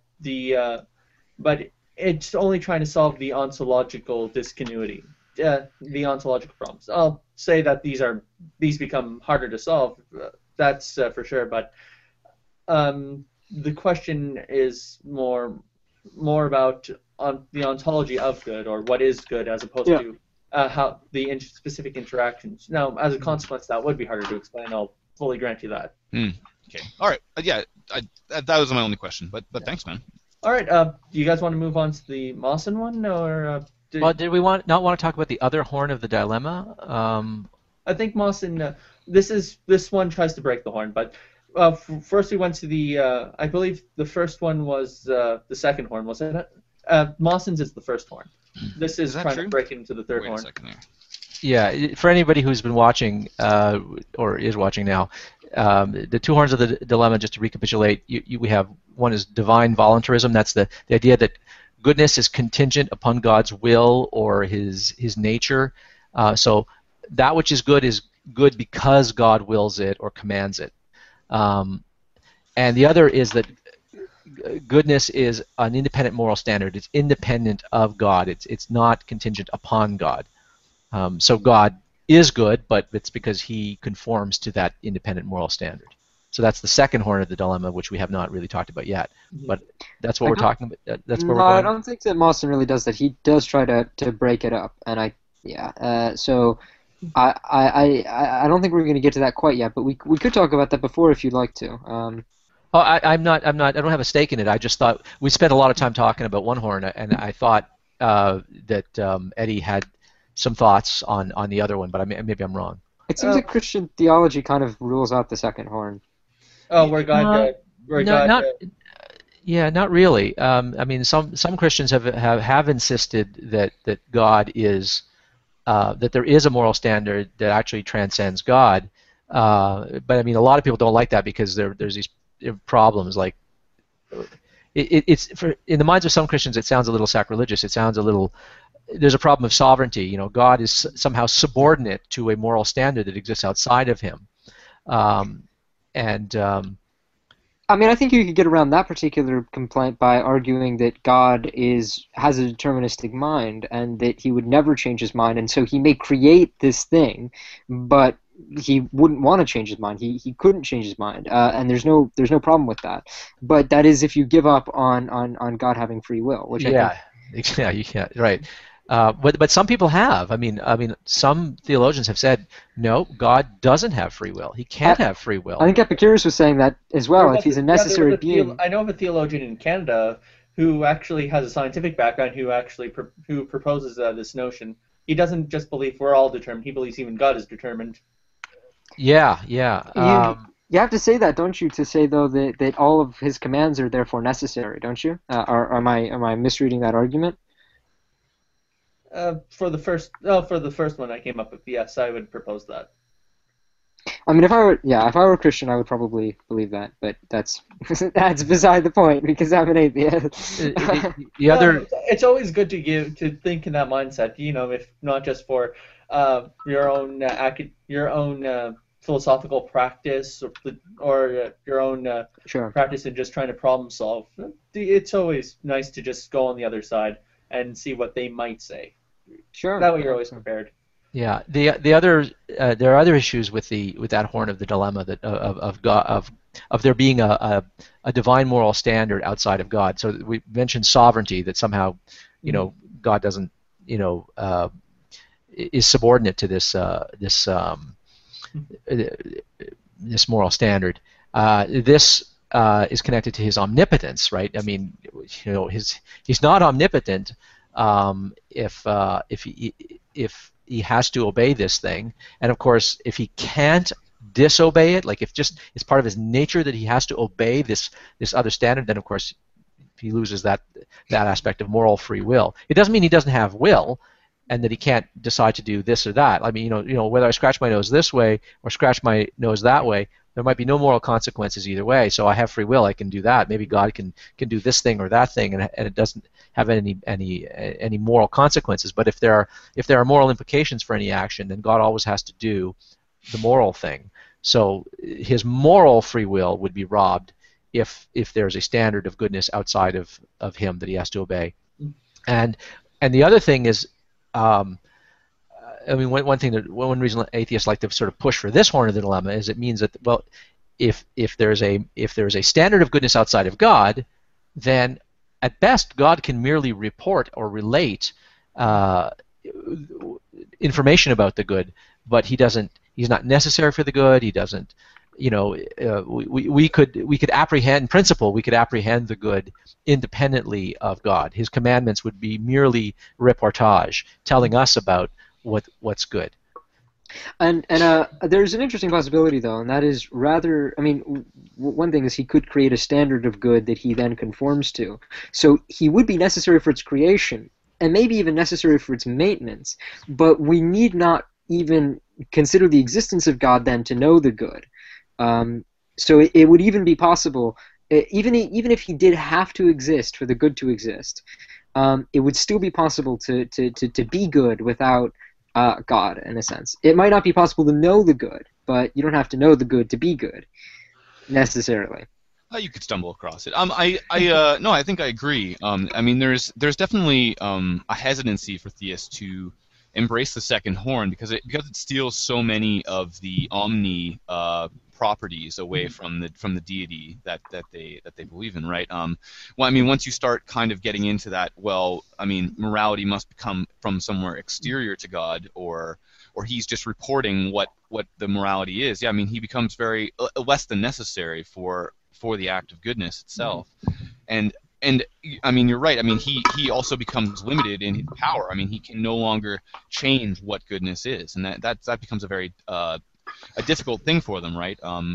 Any sort of limitations to God's power seems to have big implications for their worldview, I think. Actually, there's an interesting twist on this. Gibran mentioned that God could create the good and then be bound to it because he'd set up this standard. But that implies that he could have perhaps created a different moral standard. Not if you also accept my proposition that he's deterministic, though. No, if he's deterministic, but then he's subordinate to some deterministic principles or laws or something like that, and then you've got the problem of divine sovereignty again. He's no longer sovereign and omnipotent. He's subject to something. Well, I would argue that no conception of God with omnipotence being completely unbound is coherent. To argue that God could do something that is and that isn't, he wouldn't be omnipotent if he could do that, or if he couldn't do that. But he can't do that. It's logically impossible. So I would argue with the theists who would say that he cannot do anything logically impossible, and that he cannot do anything that is not in line with his nature. And so to say, well, it would not be to say that he couldn't do something immoral, more that he wouldn't do something immoral. That he would never desire to do so, and that omnipotence refers to his ability to do whatever he wills, rather than whatever. Yeah, it's always tricky when you try to sort of sort through this. A being that can't do wrong and a being that never would do wrong. You can imagine a being that can never do wrong. Well, that doesn't. Can never do wrong. Okay, it's kind of a moral robot. It can only do the right thing. It's a good robot. It's Lieutenant Commander. It's Lieutenant Commander Data. But if you imagine that God can do wrong but never does, then that's going to rub some people's theological intuitions the wrong way, because they want to say, no, God could never do wrong. So it depends. If it were me, I would just say, yeah, of course God could do wrong, but he wouldn't. But some people want to say, no, he's so good he couldn't even do wrong. And I don't think that's a more moral God or a better God. A better God is one that, of course, he could do wrong if he wanted to, but he won't because he's good. But for some people, that's not good enough. I think this leads to a really interesting question, which is to say, is there a difference between could and would? And I would argue from the position that no, there isn't. Anything that could happen, did happen, or does happen, to switch tenses a bit there. To say something could be is to say that it must be. If something isn't, then it mustn't be. That would be what I would argue. But again, we're talking about within the context of one world, not all possible worlds. Yeah. But everything that happens in a world has to happen in that world for it to be that world. But when we talk about what could have happened, we are in a sense talking about across possible worlds, imaginary worlds. I think there's a really big distinction we have to make between the epistemic could, which is to say, I didn't know that it could or didn't happen, and the ontological could, which is to say, Yes. it actually could have happened or couldn't have happened. And I think when we're talking about God's omnipotence, when we're talking about that, we have to talk about the ontological could, not the epistemological one. Yeah, that's going to take us into some heavy waters. We don't have to right now, though, obviously, but I'd love to have this conversation in the future because this is something that really interests me. That's a really cool subject, actually. Cool. So yeah, I mean, maybe let's get into the Mawson dialogue here before we Sure. get too far off track. I just kind of want to. I'm looking at the time here. We're about an hour and a half in, so we're not too bad. Sure. So basically, Mawson, T.J. Mawson. Eddie, could you give me some background information on this guy? I did a quick Google search, but there was just too many T.J. Mawson. No, actually, this was the first time I ever heard of him. It wasn't weird. until you guys invited me on to do the whole Euthyphro thing where I was like, I better look at some possible answers just in case we want to discuss that avenue, and this was one of them that I came up with. Sure. Yeah, I think it's interesting, but there were some grammar problems that I saw right away. It seemed like he maybe needed an editor a little bit. But what I would have said is that he seems to just basically deny that it's a dilemma at all. Is his answer to the solution? Oh, apparently, according to this, he's a University of Oxford professor. Oh, really? Okay. Yeah. Oxford, you say? All right. Well, okay. So here's his basic rejection of the Euthyphro dilemma. He says, we are going to reject Socrates' either-or way of framing the question, saying instead that some things God wills, or some things God wills because they are good, and other things are good because God wills them. And then in that way, we only need a way to justify the mechanism for recognizing each one. And I think I understand what he's getting at. There is something to that. Actually, that was actually Aquinas' view. Aquinas believed in this sort of concept of natural law, but he also believed in divine command theory. He straddled both of these. He thought that there were some things that were intrinsically and necessarily good that God had to command, but then there was lots of things that God commanded that are good just because God commanded them. So God said, I don't know, honor thy father and thy mother. He would have said the Ten Commandments were actually I'm wrong. He would have said the Ten Commandments were the ones you had to. You might be thinking of, I'm not sure myself, but I think you might be thinking of John Duns Scotus. No, I don't think it's Duns Scotus. I think he also made a similar proposition where he said the first half of the commandments were necessary, but the other half God could have willed it the other way, something along these lines.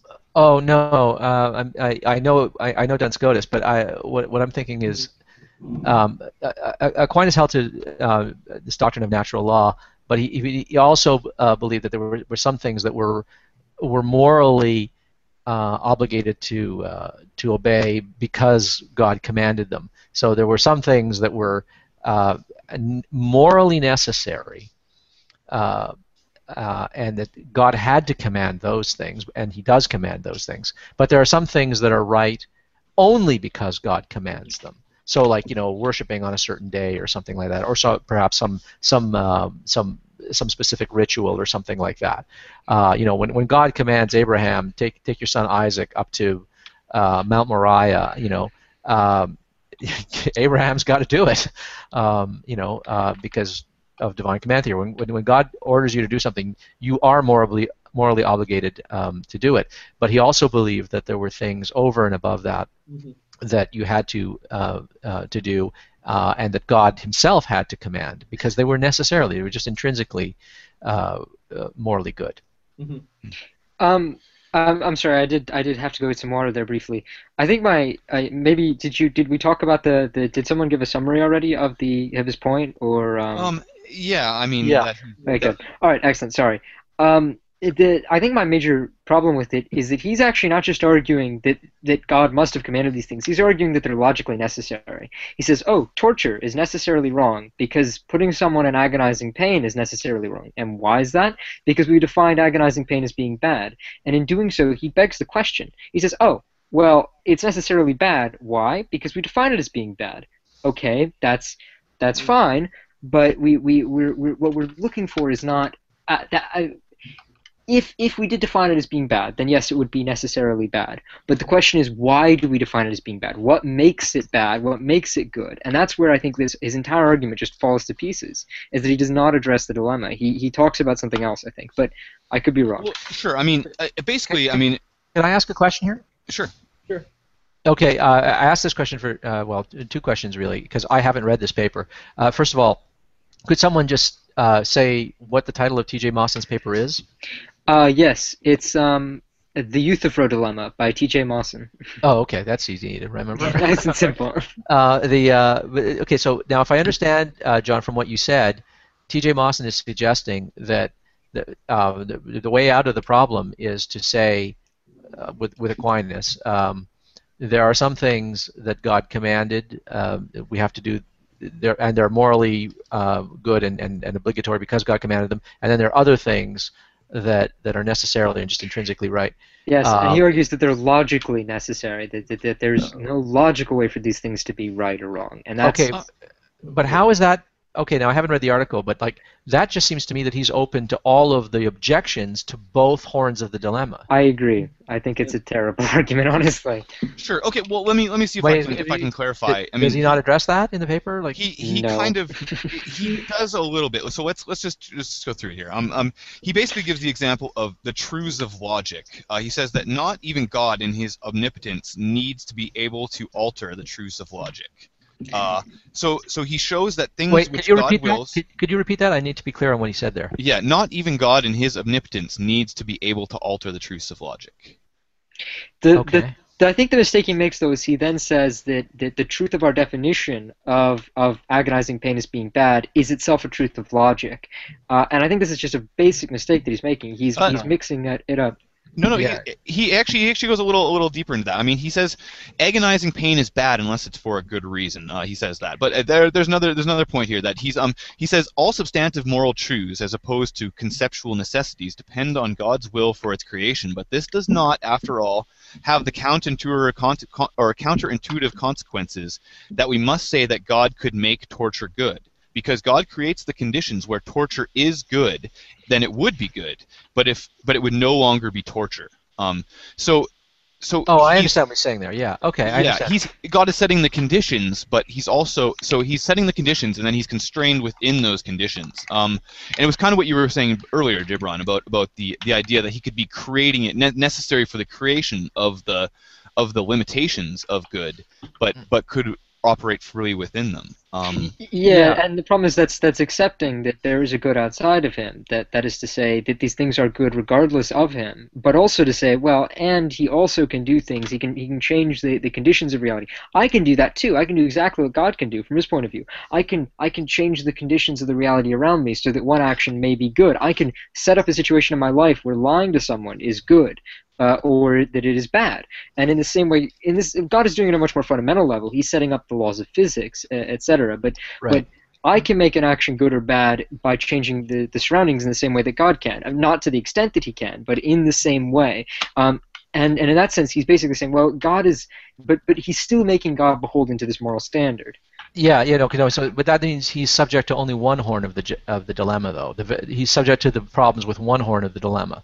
To be clear and make sure I understand this, what we're positing here, according to Mawson, is that there is a God, and he creates the world. And having created the world a certain way, I mean, given the kinds of critters that we are, and the kind of world that he created, we're not immortal beings. We can suffer pain. We can be frustrated. Things like that. It follows, given the kind of world that he's created, that certain things will be wrong. He could have created another world. He could have created a world where we don't die, where we can't feel frustrated and we can't feel pain. And then, of course, if I poke you with a stick, well, not that you that might register in you as a tickle, and that might be a good thing. But in our world, if I poke you with a stick, it's horrific. Right. He actually comes up with so he has an interesting example where he talks about game design, and he says that if there was a game designer and he creates a game with only 4 pieces, and then he could never make a rule that said that there must be 6 players and each one must have their own piece. Right. That it would be impossible for him to do that. But he can set ahead of time the constraining principle that cheating will not be allowed, right? So he's in that way he sets the. That's just a rule that says the rules will be obeyed. No, Right, but that's okay. That's yeah, okay. But what that means, though, is that all of the rules will be consistently applied.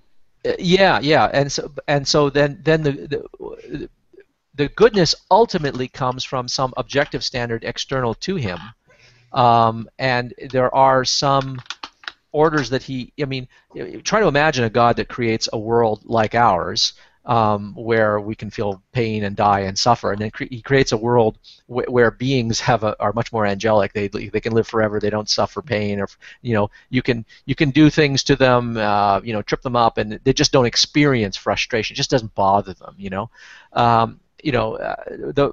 What constitutes right and wrong in this world and in that world are going to be very different, Mm-hmm. and it's by virtue of the world that he creates wrongness and rightness in one context and a different set of rights and wrongs in a different context in a different world. So that I think he does get out of. I mean, if I understand correctly, he has solved one problem there. One whole sort of set of dilemmas associated with one horn are solved, but now he's still left with the problems of the objective moral standard. That he's still got the problems for that. Does he have anything to say about those? He argues that they're, logically necessary. I think what he's trying to do is get out of it by saying that, well, necessarily something that is an agonizing pain is bad, and his justification is that it's defined as being bad. That, I think, is where the problem is. I actually think his argument. I agree with you that his argument about God and the many worlds that he creates, that's a fair point. I can get behind that. And I'm sure Leibniz would say that that he created the best of all possible worlds for us to live in. Right. Yeah. And, yeah. And I can accept that actually, but the problem is it's not getting around the dilemma. It's accepting it. That's he presents it in I think a way that's a bit misleading. Well, no, but I think he does solve half of the dilemmas there. In other words, the divine command, the divine voluntarism horn ceases to be a problem there. He set up the rules a certain way. He knows exactly what the consequences will be, and he can there won't be a problem there. There won't be the same problems because there doesn't have to be any arbitrariness. Sure. There might be arbitrariness, but in principle there doesn't need to be. No, sure, but he doesn't solve the fundamental problem of what the good is. He doesn't address the real concern that we have. I think you try to outsource that to another. I think you try to outsource that to another form of moral thought or idea. Maybe using another school in tandem. That may be fine, but he ends it by saying, "And thus the Euthyphro dilemma is solved." Without actually having solved the problem. Yeah, it's a little presumptuous, I would say, but philosophers, well, at least maybe philosophers tend to speak for themselves. There was one interesting, just to give an example of that. There was this one interesting exchange where Daniel Dennett and David Chalmers were. Dennett was doing an interview, and he said, "I've solved all of Chalmers' objections to why qualia exists, but he still persists in doing it anyway." To which Chalmers said, "I've never said any such thing. He might have solved them to his own satisfaction, but not my own." Sure. But don't worry. I think talked to Dennett about this privately, and now he subscribes to substance dualism. Sure. Well, I think here's where Mawson goes wrong, and where I think he completely loses his shit, to put it. Pardon my French. So he says of God, he says he had complete freedom over what, if anything, in the universe he was about to create, and it would insubstantiate the concepts of agonizing pain and torture, and hence over what, if anything, would be bad in virtue of doing so. Having created the pieces, people in this case, this entailed that certain things would, of logical necessity, be bad, like lying, for example. Having created people as humans with the contingent physiology that humans happen to have, this entailed that passing a certain electrical current through their bodies would always, in itself, be bad, and as it would always produce agonizing pain. Not natural. Then he puts in brackets, natural law-violating miracles aside, which is something which in itself is of conceptual necessity bad. Now that's a mouthful, but basically he just says God could have created anything, but he created it this way, and so that's why he's constrained. But he can change it if he wants. Yeah. Okay, but I mean, I see the sense in that. Really, all he's doing is he's offloading, and this is okay. This is a legitimate move. What he's saying is, look, all of the sort of the problems of one horn of the dilemma, the divine voluntarism, God says it's this way and it's going to be that way. He created a world a certain way, and given that it's created that a certain way, certain things are going to be right and certain things are going to be wrong. But wait a minute, what makes them right or wrong? Oh, well, what ultimately makes them right or wrong is something prior to what he created. Certain things having to do with logic and certain conceptual considerations, conceptual implications of things. Like, for instance, maybe one of these things is that cruelty is wrong, or needless suffering is wrong, or something like that. In which case, if you created a world where there's plenty of suffering, but it's not done cruelly, or it's not needless, it's necessary, for some greater good, like, that this is the best of all possible worlds, or something like that, then he's off the hook. But then it seems to me he's got to address the other objections and problems with the other horn of the dilemma. That's still left unanswered. Does he not say anything about that? Other than to say that they're necessarily bad, he just leaves it at that. Well, what makes them necessarily bad? Exactly. That's why I was unsatisfied. I mean, I don't think he makes a bad argument for what he's arguing, but I think that he, in arguing that, believes that he's arguing a bigger point, or at least presents it as such. And I don't think he succeeds in arguing the bigger point. I don't think he succeeds in completely doing away with the dilemma. I mean, he accepts one side of it, but doesn't deal with the consequences of it. That's why I wasn't satisfied by this. Yeah. Again, I would argue that the ultimate question isn't actually, is God, or is goodness rooted in God, or is God rooted in goodness? I think the ultimate question is, what is the good? Right. Yeah, I mean, it seems to be like he's just kind of moving the arbitrary nature of goodness one step down, right? He almost sets the limits for God, and then gives God free rein to break any limitations that he's once set. So it's interesting having it both ways, but I don't necessarily think that he that's a very logical position to hold, I would say. Yeah. I like the game analogy though, because I've made this argument myself, this same argument. That's why I was able to talk about imagine another possible world where God has created creatures that don't feel pain and can't feel frustration and can't die.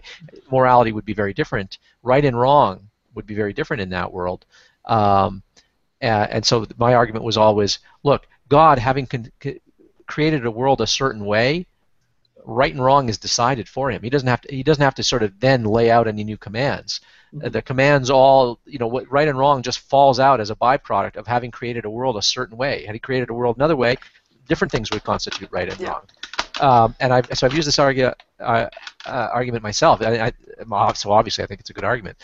But because I like my own arguments, I wouldn't be making them if I thought they were bad. Yeah, it beggars the.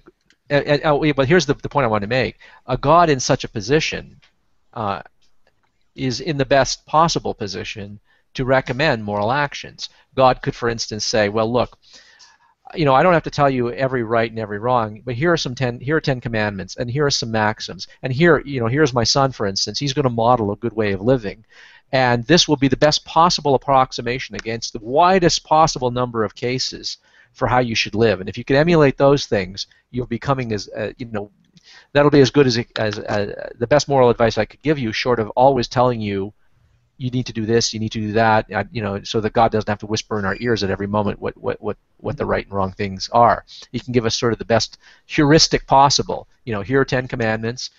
Here's this book. Here's this life of Jesus that should be normative and that you should emulate.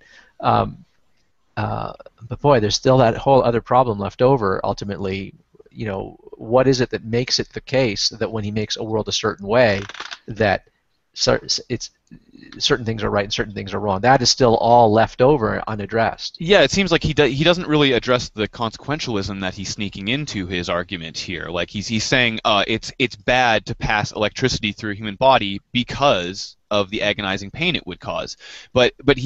But I'm sure that he would suggest that it's right to pass large amounts of electricity through someone's body if they're having cardiac arrest and they need defibrillation, right? So he clearly would agree that it's the consequences of the actions, and yet seems to think that the God he posits that the God is responsible for the conditions that the consequences exist in. So right at the end here, he says that the answer to the question of why that thing has the goodness or badness that it has is that it does so because God has willed it to do so. Now, I mean, tense shift aside there, he's basically just saying that it's God's will. That is what makes things good. It's almost continuously. So it's almost like he's not splitting the horns itself. He's just dictating. It's still the morality from authority in the end, right? I think you're right. He doesn't really address the second horn of the argument. He kind of makes a feint at it and then sort of kind of patters around it, but I don't think he really actually addresses it. But when he talks about sort of the divine will,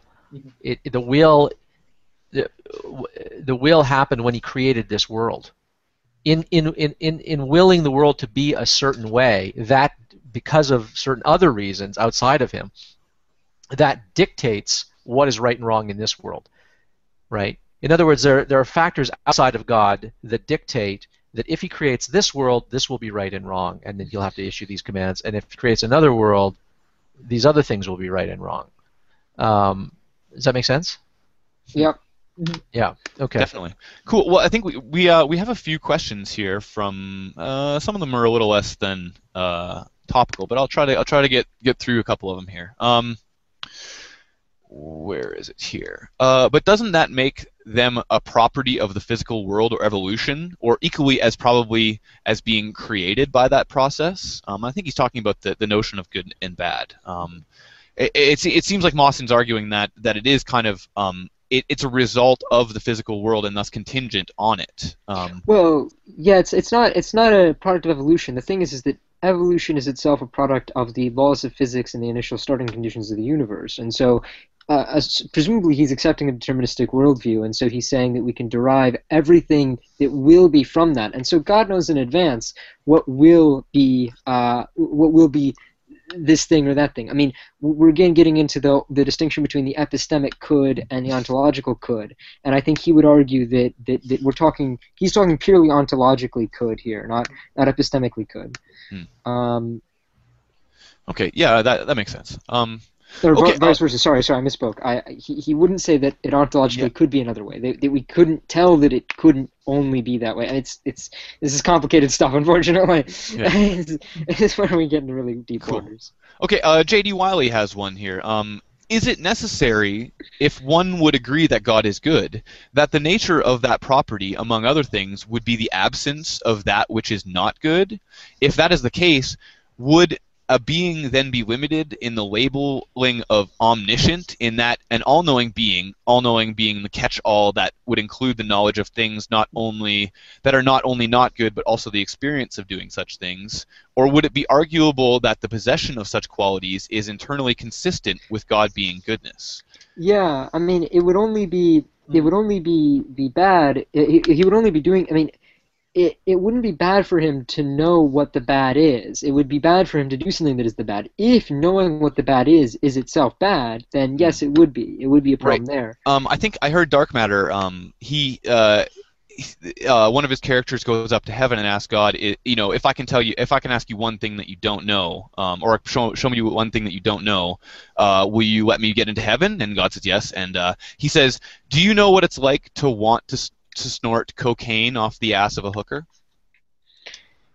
That's a good point. I mean, does God know the desire to do something that is bad or wrong? Well, God's a mind reader, and presumably yes. And that leads to the question, what actually is knowable? I mean, is an experience something that can be known, or is only a fact about reality something that can be known? If a fact of reality, if my experience of reality is itself a fact about reality, then yes, it can be known. But this gets into some, again, really murky water, unfortunately. I feel like it does sort of destroy the idea of omniscience when you are restricted to being good or bad. It depends on how you would qualify what is the bad.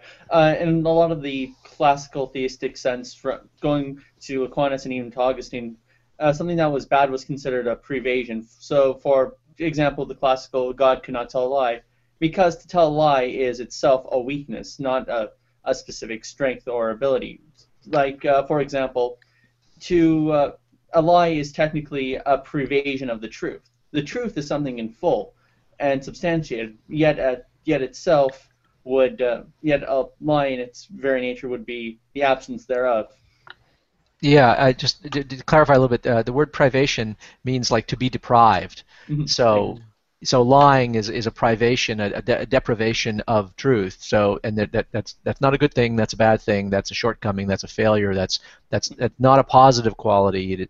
So, you are not. Darkness is not a positive force. It's a negative force. It's the mere absence of light. And so, to say that God has the quality of knowing something, he can't know ignorance, but that doesn't mean he can't know what. Actually, let me back up. Let me just say instead, it doesn't follow that a being only knows something if it's experienced something, right? I mean, there's God could, for instance, know what it's like to sin without having sinned, simply because he can read your mind. What he can't know is of himself what it is like to sin. He could know what you know. He can know what it's like for you to sin. He can know what it's like for you to sniff cocaine off the ass of a hooker. But he can't know what it would be like for him to sniff cocaine off the ass of a hooker, because that isn't like anything. Because God could never do such a thing, would never do such a thing, and so God can't have knowledge of that. So God could know of you what it's like to have lust in your heart, but God doesn't feel lust in his heart. So he can know of you what it's like to have lust, but he can't know of himself what it's like to have lust. So there's no knowledge that you have that God lacks. And that's where this dark matter's example is trying to sort of suggest that I can know things that God can't. Well, yes, you can have experiences that God can't, but he can know of your experiences, but he can't have those experiences himself. But that would be a different experience. To say that he could know what it would be for himself to experience that thing would be to suggest that he could know something that is unknowable, because there is no answer to the question, what does God experience when he wants to sin? Well, God doesn't want to sin.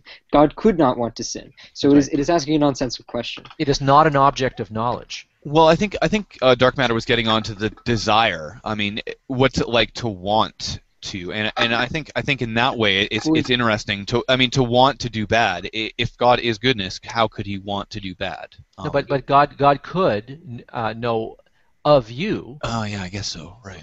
What it's like to want to do bad, right? He knows all about your experiences, right? He can read your mind, presumably, right? What he can't know is of himself what it would be like, because he can't want for anything. But you can't say, well, it's a shortcoming of God that he can't want something. Well, no, it can't be a shortcoming that he can't want something, right? That he can't know what it's like to want something. It is not possible for him to want something. Therefore, he can't fail to know what is not a possible object of knowledge, right? So God's omniscience would only be called into question if there was an object of knowledge that was a real object of knowledge, and then he didn't know that.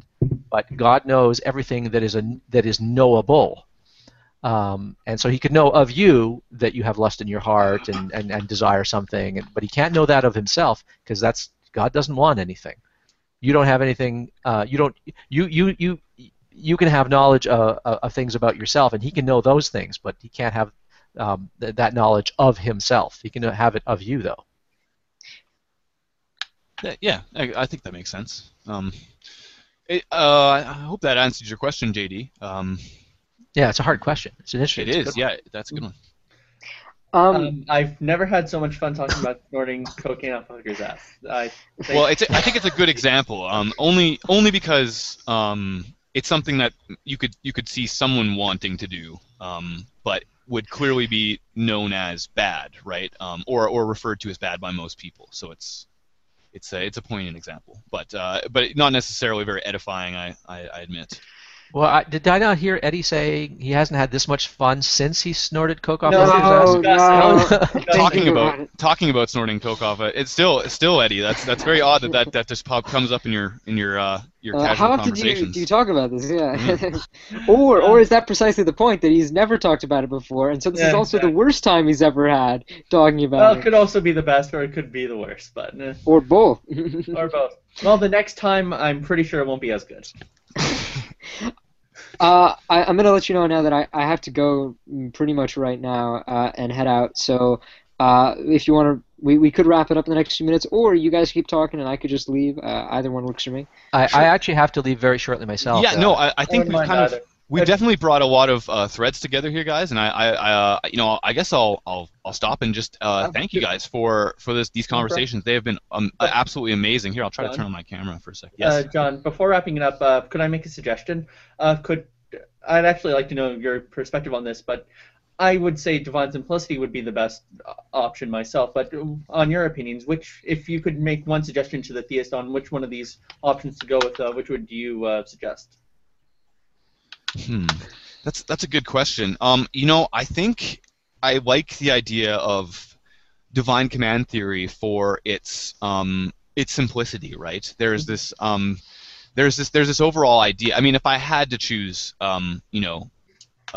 goodness is loved of the gods, and there has to be a cause for it, or we're trying to determine the cause for it. I would say that the dilemma could be solved by divine command theory, so long as you're willing to accept that goodness is arbitrary and not set and maybe unobservable to yourself. And I think as long as you're willing to accept those three things, you could kind of see that as the best option for the dilemma. What about you guys? Well, I'd go with the other horn. I think. I mean, it's hard. I mean, to say, if you were, what advice would you give to a theist? Well, it would depend which theist I was talking to. Fair point. I if I were a theist, I'd be the kind of theist I think who'd want to argue that there's a creator God, let's say, and that he's personal. That is, he's a being. He's a person. He has a mind. He has a will, and maybe has some divine plan or something like that. But I would want him to be the kind of God that doesn't just arbitrarily decide what is right and wrong. And I don't know any version of divine command theory that gets around the arbitrariness problem. So I would want a God to be one that just does what is the good and faithfully reports what is the good, because God, being omniscient, is in the best possible position to know what is the good, and could not, being good himself, could not fail to give me the best possible advice. So that's sort of the way I would go if I were a theist. But I mean, that's just going to rankle with against some people's theology. I would agree with Ozzy here. I think it would probably break the back, though, of most theological interpretations of God, though. It is what I'd also go with. I mean, I would honestly probably have a much easier time being a polytheist than a monotheist here. I think that Plato has a much easier time, is in a much better position to solve this problem, because he doesn't insist that his God is not only the ultimate example of this, but also the provider of it. So I would probably be a polytheist is my answer, or someone that didn't believe in a sovereign God. Yeah, I mean it's an interesting question to kind of posit it to atheists to ask what the best solution is, because yeah, I mean I clearly agree kind of with the second horn, right, as an atheist. So there is, but I think the first horn has a lot of draw that a theist could find, and a ways that they could kind of find a lot of I don't know. It would be, they could justify it fairly well, anyways. Yeah, the divine command theory option. One of the things that's most attractive is they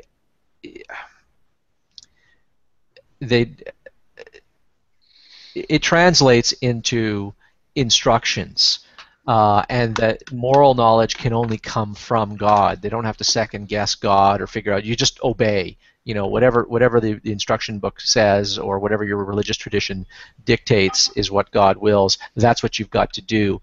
There's no, I got to try to get behind this and reason my way and see what, you know. You don't have to do that in principle, because really all that counts is what God wills. So I think there's a tremendous attraction to divine command theory for a lot of people. It doesn't attract me, but I can understand why it's attractive. Fair enough. So I think next time we have this hangout, I'm gonna try to do one on Friday talking about Anselm's ontological argument, and by then it will be named maybe Sophia ex nihilo, or maybe Philosophers, or maybe something in between. I'm leaning towards Sophia ex nihilo. That's my preferred one here, but we'll. Yeah, it's a good one. I think we should probably call it that. So next time it'll be named. This will be the last unnamed of these discussions. I feel like a Latin title is going to give us a lot more credibility on the street. Yeah, I was gonna say, some library cred, more like it. University. Oh dear. Let's not kid ourselves about credibility. We're just poor guys talking. Cool. Yeah, absolutely. Does this mean you're hosting it next, Gibran? Is that correct? So the plan is that I'm going to host a discussion every Friday, and John is going to host one every Monday. And, oh wow! And this is because John can't really commit to hosting more than one a week, and I have a shitload of time on my hands, so I'm willing to take up. And absolutely. I mean, to tell you the truth, I mean we're getting so much kind of interest kind of generated in people who want to get in, and so many smart people too. So it feels like, I mean, we almost should kind of allow people the opportunity to get in on these panels and interact as much as possible. So I'm all for more things, but yeah, my work schedule right now is not really it's not set. So I'm very hesitant to offer to host all the time. I think that John is a fantastic host, and I would love to have him host every one, but he doesn't have the time to do it, so I'm going to try my hand, and I'll be honest, Friday might be a complete disaster, so be prepared. Just delete the video if it all goes to pieces. Exactly. You know? This is the internet. It's you will not be the first nor the last disaster put out probably on Friday. So. Indeed. All right. Well, just as a warning to everyone, it's not going to probably be the same quality. Sure. So Gibran, I definitely will try to make it out to that one, but I like I said, I'm not sure about my schedule. Is anybody else lined up who wants to do this? Because I would enjoy that, because I like that one. You can't do Friday, or? No, I'm down for Friday. So. Oh, great. Good. Sure. I love the ontological argument. I love Proslogian. I love St. Anselm. I had the privilege of teaching that, and I loved teaching it. It's a really cool argument. Most people who criticize it for all the wrong reasons, and so I think it's unbelievably ingenious. I actually said it was better than Plantinga's ontological argument. I agree. Hmm? I don't like the I don't like the modern modal versions of it. Bring it old school. Well, yeah, Ozzy, yeah. You're absolutely invited. I have now invited 5 people with you. Elijah, I also invited Elijah, but he said that he's not going to be able to make it. So okay. I think that means we're down to 5. There's one person not here who I've invited. I don't know if she is going to show up though. So we might be 4, we might be 5. I think we could try 5. It's not the norm. That's not the standard I want to set in general, but like 5 is, we can try it. Yeah, I think that's about the limit though. Like once you get too many people, and you know. Yeah, John we've and I kind of been agreed 4. Yeah, as we've the been limit. discussing it. I think if you get above 4, you kind of have to have someone who's going to willing to kind of sit in the background Sit and back, not add in too much. And in that way, I'm happy to do that also if you require someone just to sit back and maybe weigh in every once in a while. But I'm happy to be an alternate for you guys, and just let me know if you need me. Well, I think we can try it out and see how well 5 goes. I mean, we might have the right combination of 5 people. I think if you had 5 Aussies, that would be a problem. Heaven forbid. It'd be a bloody battle. Yeah. People interrupting each other, talking endlessly. and I have a similar habit of speaking too long and interrupting too frequently. So as long as we don't get too many of us in there, it could probably be fine. Cool. A few more Eddies is what we need, I guess. Well, Yes, Eddie, you have to be commended for like your ability to just patiently wait your turn. Yeah, Eddie, I'd love to echo that sentiment. You're definitely one of the more patient theists I've met, and you're an amazing guest to come on here with 3 atheists and Yes. And take our kind of questioning and a very very skeptical eye to your solutions and things like that. Thank you so No much worries. for your interaction, man. It's been awesome. I thank you guys for your generosity and your hosting capabilities. Oh, cool. Well, I think that's probably it for Monday then. I have Awesome. to see all the viewers on So- Friday. So philosophers depart, and Or- Sophia ex nihilo, I guess. All right. We can still be the Philosophrens and call the Exactly. show No, it's Sophia fine. Yeah, we'll just call each other philosophers casually, and then So we maybe don't we'll have just get to- some jackets made or something. All right. No, I think you mean tights. Well, obviously. But cool. Yeah. Thanks, guys. I'll end the broadcast, and we'll if anybody wants to talk afterwards, we can. Thanks, guys. Okay. Good night.